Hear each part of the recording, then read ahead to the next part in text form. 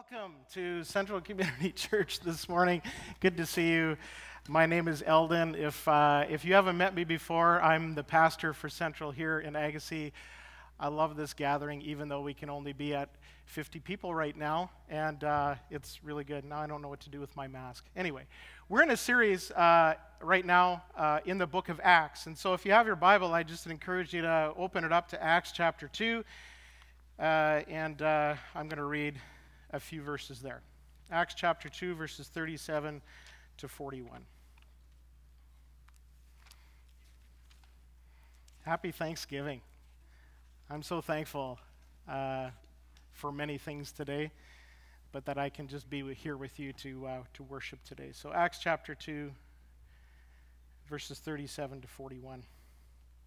Now when they heard this, they were cut to the heart and said to Peter and the rest of the apostles, "Brothers, what shall we do?"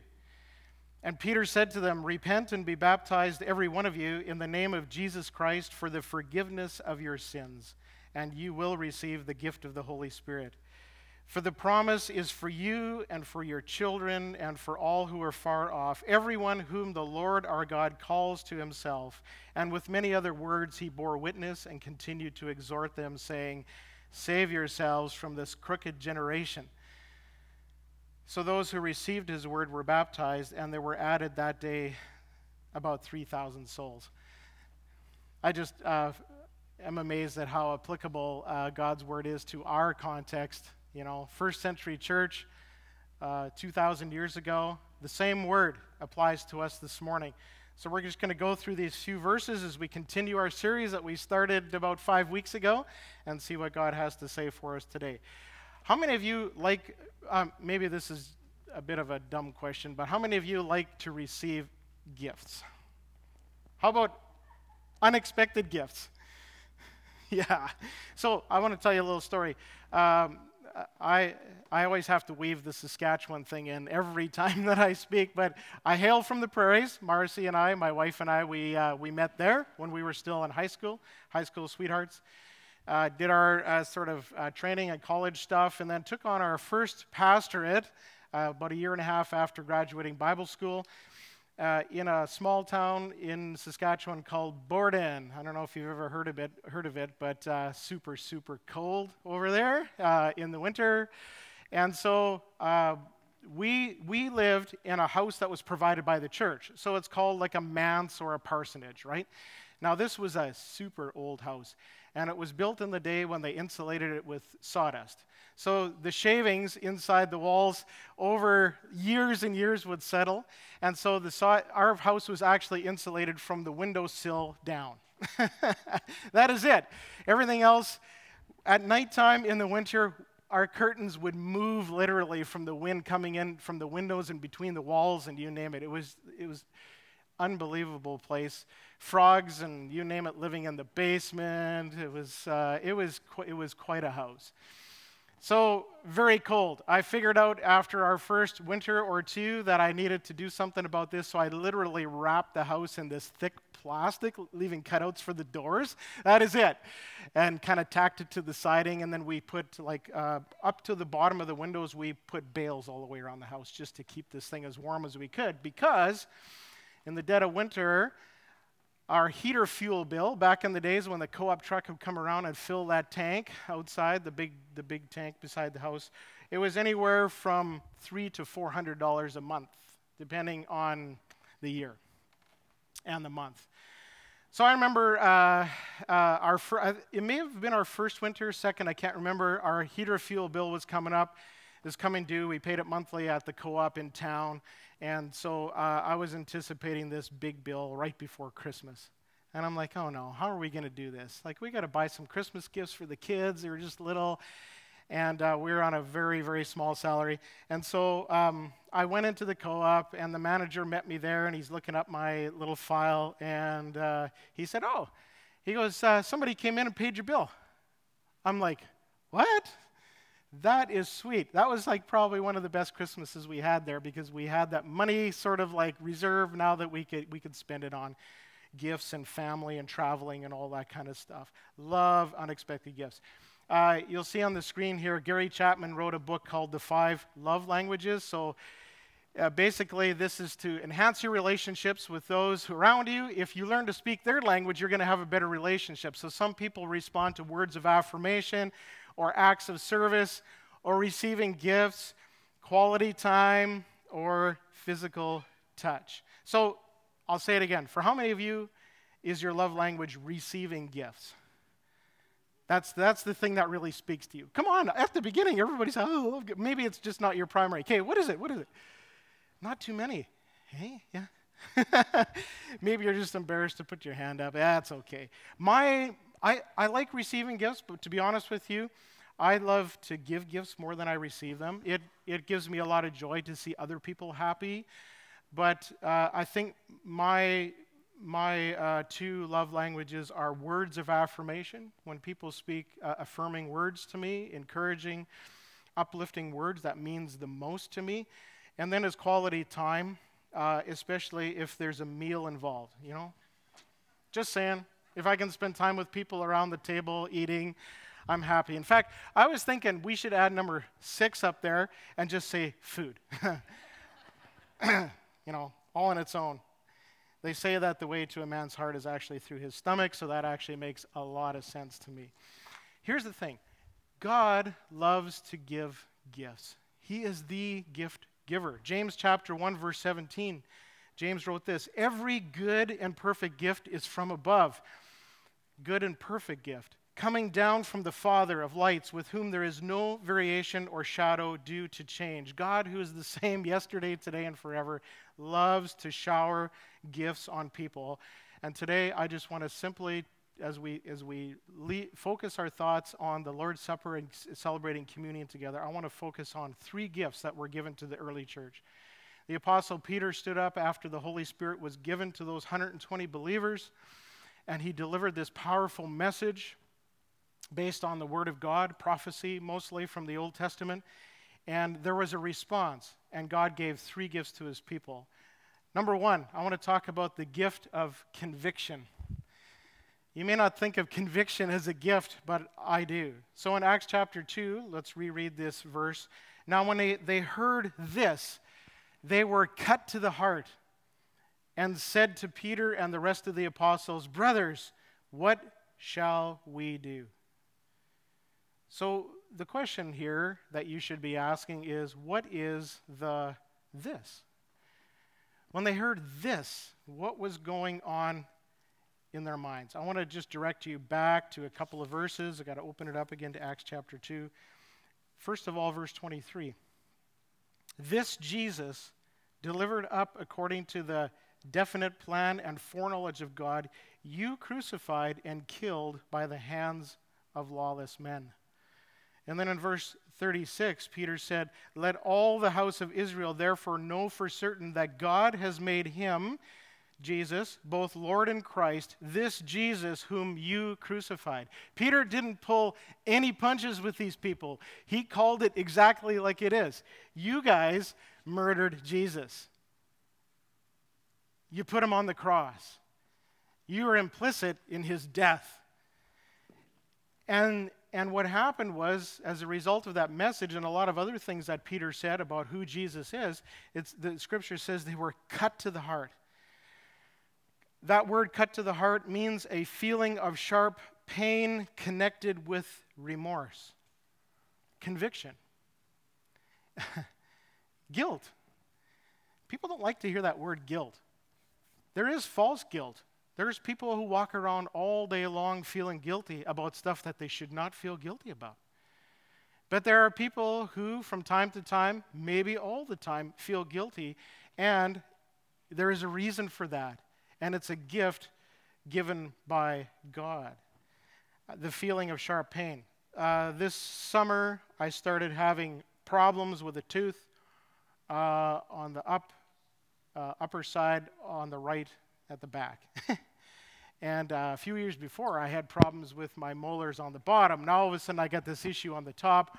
It's giving me a little bit of pain once in a while. And then I went on a motorcycle ride with a couple of guys, and we stopped in Merritt for, lo and behold, food, lunch over at the Triple O Chevron there in Merritt, and I was eating a burger, and I don't know what I bit into, if there was like a little piece of bone in the meat or if it was like a hard, the bacon was extra crispy. I don't know what it was. But the pain sent me through the roof. I had to like stand up and walk around, and from that point, and we still had hours to ride because we were finishing a loop to go down to Princeton and then through Manning and back. It was like a 8-hour day, 6 hours of riding kind of thing. And I'm like, what am I going to do? I could hardly focus. My head was throbbing. And I was like, I don't know. So I just started praying. I just started praying, and we kept riding. And then we got down to Princeton, and then the suggestion was made to stop for ice cream. And I went, well, that shouldn't be too bad, right? Hot day. Oh, I tell you, when that cold hit that tooth, I hit the roof again. I don't know what I was thinking. So then the pain would come and go depending on how I chewed on my left side. And so I favored the right side eventually, and all my chewing was done here, and I figured this is not good. So being a stubborn man, I didn't go to the dentist until our checkups that happen every 6 months.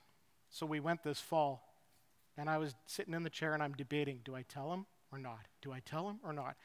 Something nudged me, tell him. Because I don't know about you, but I hate needles. I hate that grinding and that drilling and all that stuff, because I just knew. I knew there was an issue.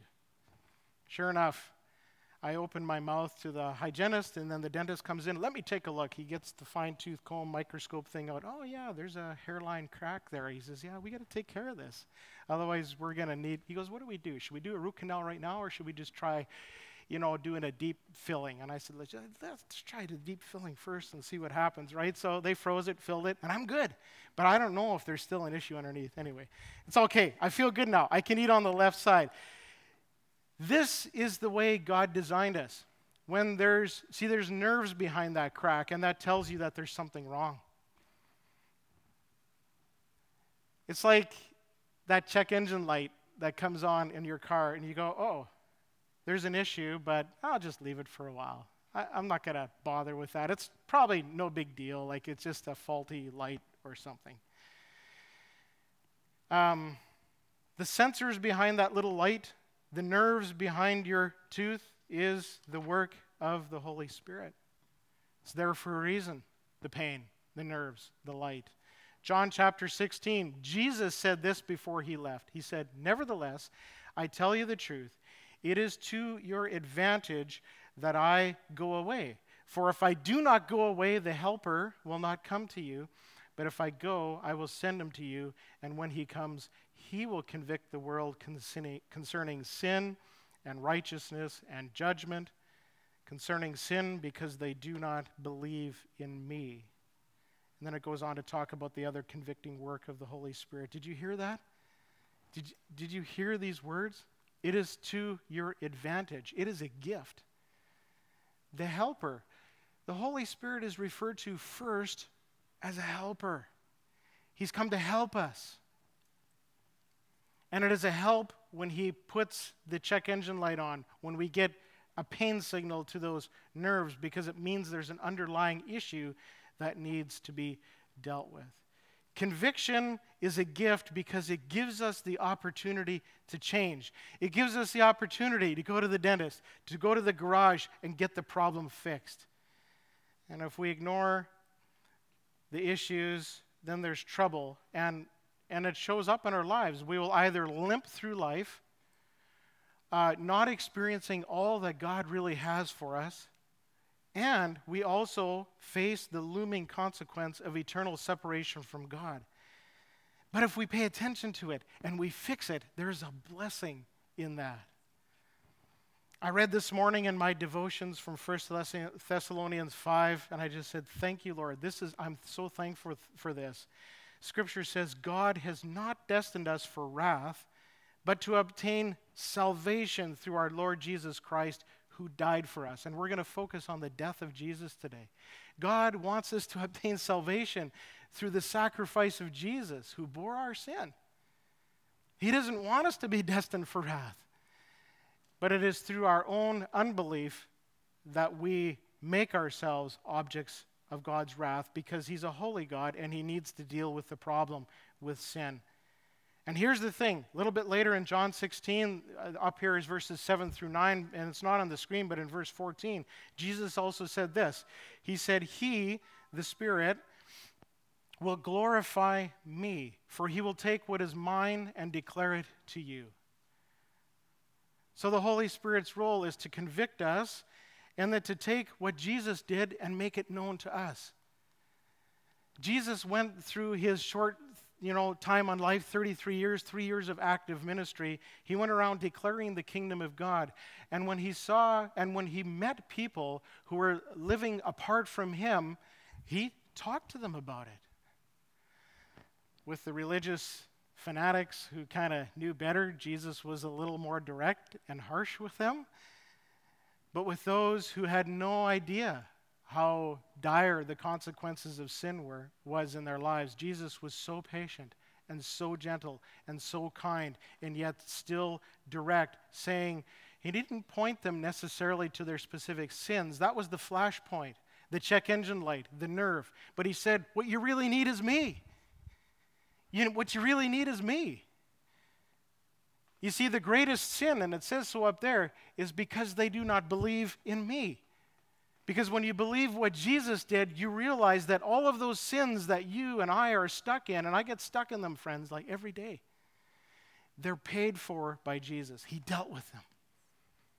That's why he went to the cross to die, to shed his blood, to atone for our sin, to cover it, to bear the wrath of God, to be our propitiation. That's what Scripture says, to appease the wrath of God, to take it on himself, to drink that cup, and to redeem us, because we cannot redeem ourselves. And so in Romans chapter 2, Paul asks this question, do you presume on the riches of his kindness? God is so kind with us. And his forbearance and his patience. Do you presume on the riches of that stuff, not knowing that God's kindness, which is his loving, patient conviction, is meant to lead you towards repentance? And that is the second gift that God gives us today, we see in this passage, the gift of repentance. The gift of repentance. Now, when they heard this, they were cut to the heart and said to Peter and the rest of the apostles, brothers, what shall we do? And Peter said to them, repent and be baptized, every one of you, in the name of Jesus Christ, for the forgiveness of your sins. Paul wrote in 2 Corinthians 7, verse 10, he said, godly sorrow is conviction. It is that deep remorse. It is the sharp feeling of pain over our sinfulness. Brings repentance that leads to salvation and leaves no regret. But worldly sorrow brings death. There's people that walk around in worldly sorrow all the time. They say, I made a mistake. I regret doing that. And that doesn't solve our problem. That doesn't solve our problem. It's godly sorrow. It is that sharp pain and the conviction of the Holy Spirit that pushes us to repentance and then pushes us to salvation. It goes in that order. I read a devotional years ago, and this one I kept. I tore it out of the devotional book. I don't even know where it was from. It's just simply called Repentance. And it quotes this verse, godly sorrow produces repentance leading to salvation. Conviction of sin is best described in the words, my sins, my Savior, how sad on thee they fall. Conviction of sin is one of the most uncommon things that ever happens to a person. It is the beginning of an understanding of God. Jesus Christ said that when the Holy Spirit came, he would convict people of sin. And when the Holy Spirit stirs in a person's conscience and brings him into the presence of God, it is not that person's relationship with others that bothers him, but his relationship with God. Against you only have I sinned and done what is evil in your sight, said David in Psalm 51. By the way, David messed up royally. He slept with another man's wife and then he killed the guy. Just to put it bluntly. Sorry, kids, PG-13 or 14A. You got to talk to your parents about that one at home, all right? I didn't put my filter on in that moment. The wonders of conviction of sin, forgiveness, and holiness are so interwoven that it is only the forgiven person who is truly holy. He proves he is forgiven by being the opposite of what he was previously by the grace of God. Repentance always brings a person to the point of saying, I have sinned. The surest sign that God is at work in his life is when he says that and he means it. Anything less is simply a sorrow for having made foolish mistakes, a reflex action caused by self-disgust. The entrance into the kingdom of God is through the sharp, sudden pains of repentance colliding with man's respectable goodness. Then the Holy Spirit, who produces these struggles, begins the formation of the Son of God in a person's life. Galatians 4:19. This new life will reveal itself in conscious repentance followed by unconscious holiness. Never the other way around. People consciously try to live a good life in holiness, and that doesn't make us right with God. It needs to be conscious repentance and unconscious holiness, not the other way around. The foundation of Christianity is repentance. Strictly speaking, a person cannot repent when he chooses. Repentance is a gift of God. The old Puritans used to pray for the gift of tears. If you ever cease to understand the value of repentance, you allow yourself to remain in sin. Examine yourself to see if you have forgotten how to be truly repentant. And I keep that as a bookmark in my Bible, and I read it often. Repentance, people view as a negative thing, but it's in fact very, very positive, because without it, we cannot experience the abundant life that God has for us in Jesus to those who make him king. God wants us to live in freedom, in life, in abundance, and joy. And when we find him, we find all of that. You see, repentance just means to agree with God that his way is better than ours. The way we're trying to do things doesn't work. We have to agree with him. And that means that when I'm walking in life this way and I realize it's not really a very good path, I just simply turn around and look for Jesus and start walking towards him and his way. And that literally is what repentance means. It means to do a 180 and go the other direction. To follow his ways, not my ways. So Peter, in the sermon that he gave here, he said, repent and be baptized. Why link the two together? It's interesting how in the New Testament, baptism and the filling of the Holy Spirit are often linked. It doesn't necessarily have to be that way, but you see what baptism does for many people is it now makes real. It solidifies because people give public testimony and witness to the work of Jesus Christ in their life. And so when they stand up in front of others and say, I choose to follow him, and when they go down in the water, it's symbolic, as Paul said in Romans, of being buried with Christ, of being dead to sin, of identifying with Jesus in his death and putting the sinful nature to death. And being brought up out of the water signals the life that Jesus came to bring us. His resurrection and his power within us that brings us life. And Paul talks about that in Romans chapter 6, Colossians 2, and Romans 8, that the Spirit has come to bring us life. And that's what repentance means.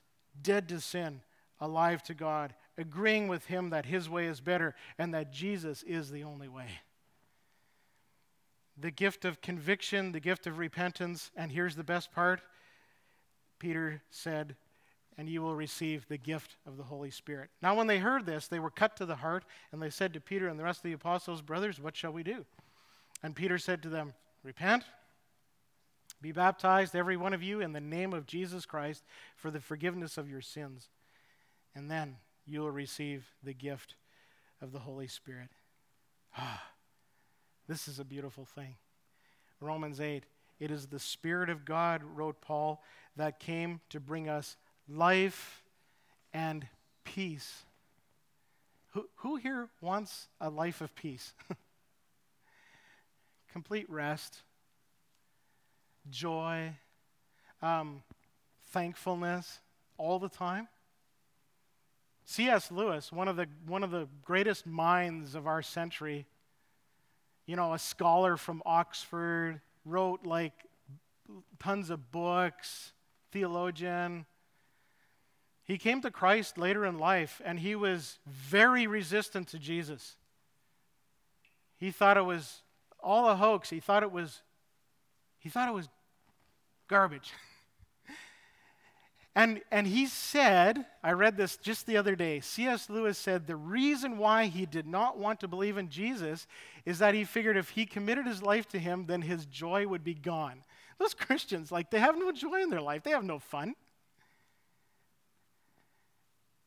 And so he literally said, I'm going to try this. And he committed his life to Christ, and then he realized at that point that he never had joy to begin with.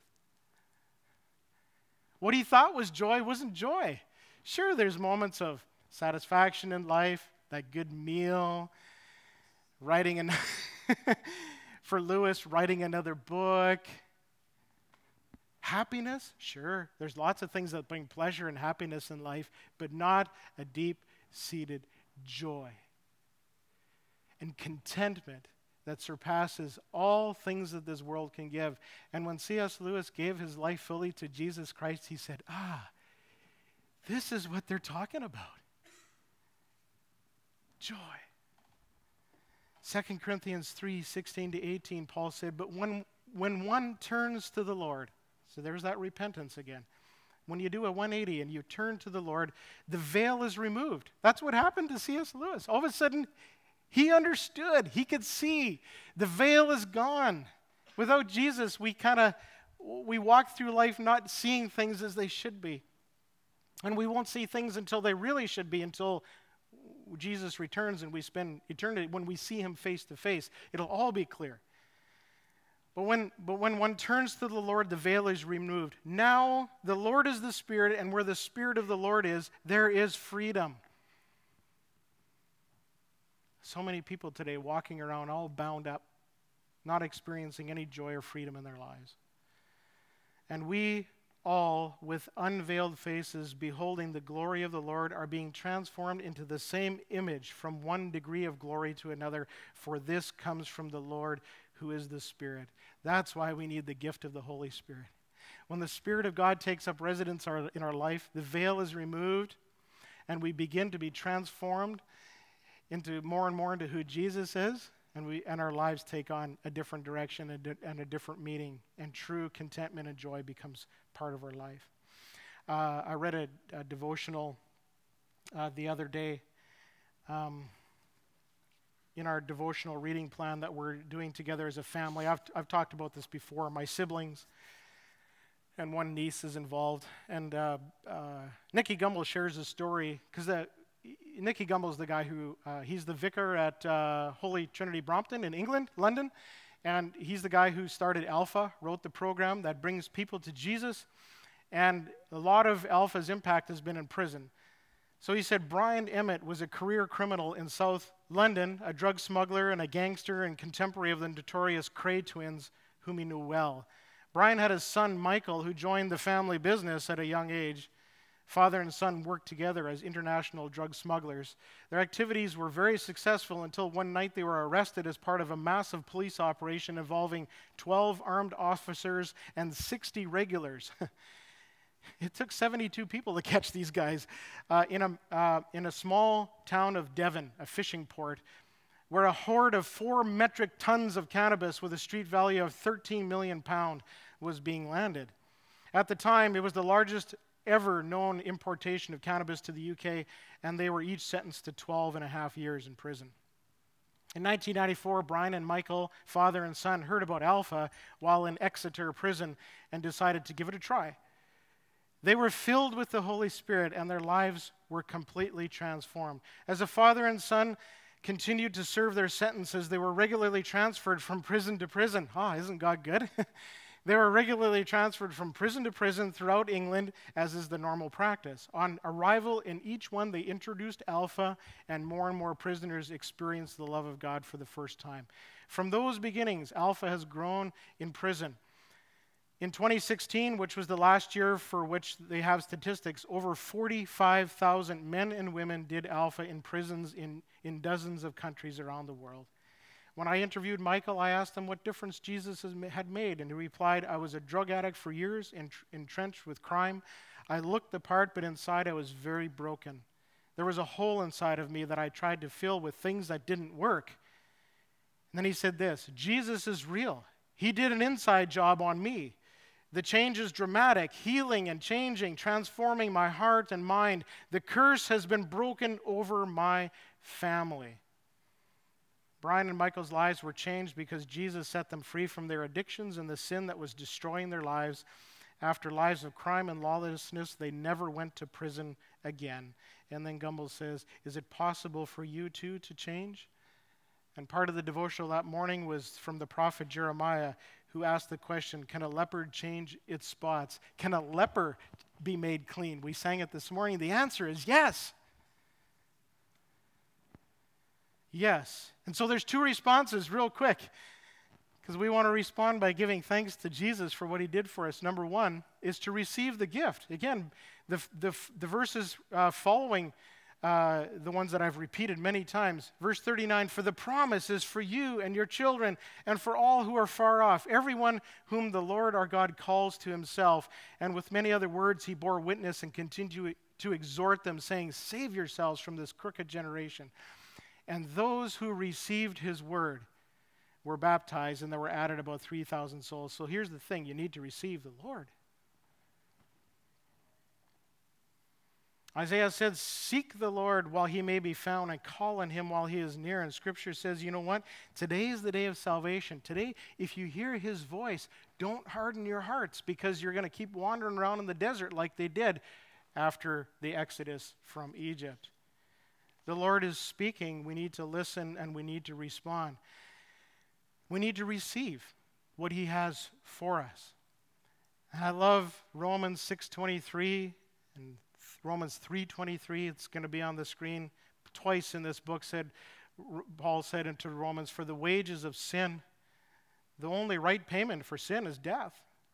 But the free gift of God is eternal life in Christ Jesus our Lord. For all have sinned and fall short of the glory of God, his perfect standard of holiness. None of us are there.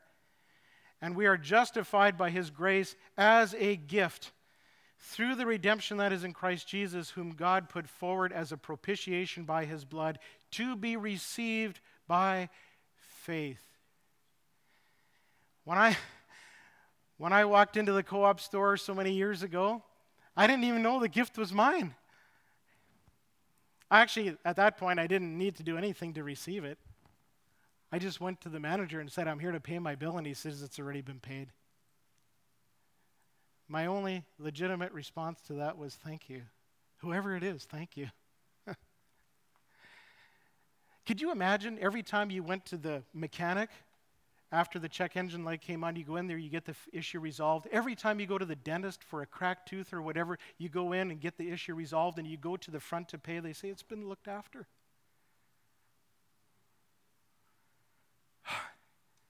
Imagine that. It's paid. That's what Jesus did for us. Every time we go to the checkout and we're confronted with our sin, all we need to do is look to God, and he says, it's been paid. It's been paid. John 1, verse 12 to 13, but to all who did receive him, who believed in his name, he gave the right to be called children of God, who were born not of blood, nor of the will of the flesh, or of the will of man, but born of God. This morning, if you want to know that you've been born of God, you need to receive him. You need to receive what Jesus did for you and say thank you for paying the gift. The only right we have as people, there's people that walk around today just saying, I have the right to this, I have the right to this, I have the right to this. We don't. We have a right to nothing. But when we believe what God did for us, then we have one right, the right to become children of God. And that is the biggest blessing there is in this life, to become part of God's family. Isn't that an amazing right that we have? Love it. And then the response is to give thanks. What's an appropriate response to receiving a gift? I mean, people that don't say thank you when I give a gift, I go, okay. But I love thankful people, and so does God. 2 Corinthians 9:15, but thanks be to God for his inexpressible, other translations say his indescribable gift. What God did for us is so inexpressible, so indescribable. All we can do is to say, but thanks be to God. Thanks be to God. This is the first communion, friends, that I will have taken since the end of February. The end of February. So you will have received one of these on the way in. Carson and Cecily are going to come up and lead us in a response song after we've had communion together. And I want to say, like, what this represents in this little disposable plastic container are two things. There's a wafer on the top, which represents the broken body of Jesus, the suffering that he went through to obtain our salvation. He gave himself as a gift, that we might receive him as a gift. Then the juice inside there represents the blood of Jesus. It is symbolic of what he did for us, what the blood, the very life that he shed that we might have life. And so if you're a believer in Jesus, participate. If you're not, it's okay. It's okay not to participate. Because this is for those who have received the gift. This is a thank you. And if by participating you are saying this morning, yes, I believe. I believe this. Then please participate with us. And it's your way of saying, I receive you today, Jesus. I want to become part of your family. I want the right to be called a child of God. So in 1 Corinthians 11, Paul said, for I received from the Lord what I also delivered to you, that the Lord Jesus, on the night he was betrayed, he took bread. So why don't you lift the very thin plastic on top, right? If you go from, I think, either side, you just have to sort of get it going. Peel that back, and inside, without opening the juice, there's a little wafer.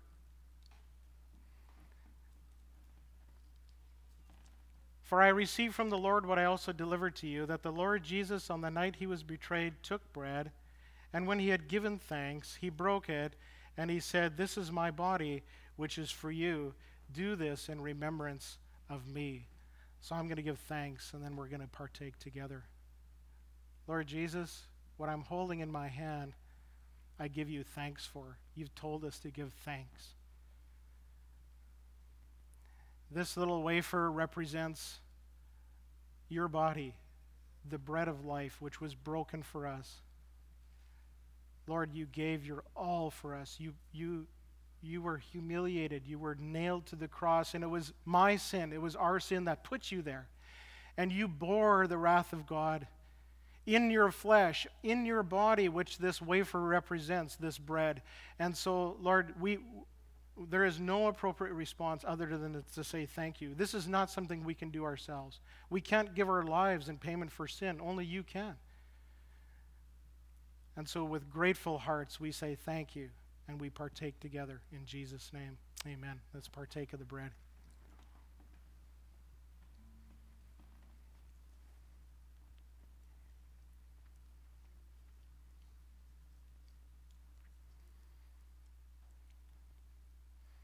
And so in that Last Supper that Jesus had with his disciples before he went to that cross, he did this with his disciples. It says in the same way also, he took the cup. And so take the cup, please, and just peel back that next layer there to open it up carefully. In the same way also, he took the cup after supper, saying, this cup is the new covenant in my blood. Do this as often as you drink it in remembrance of me. In Matthew it says, this cup represents the forgiveness of sins. For as often as you eat this bread and drink this cup, you proclaim the Lord's death until he comes. Let's partake together of the cup.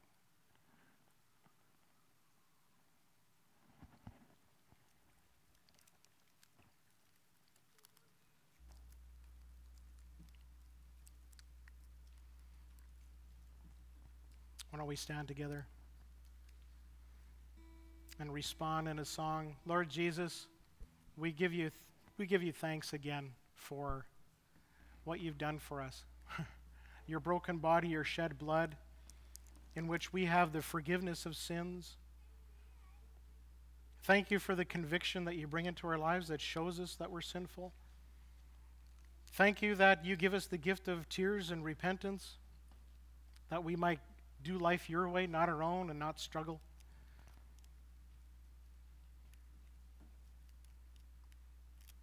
And Lord, thank you that you give us the gift of the Holy Spirit. You give us salvation through belief in you and what you did on that cross.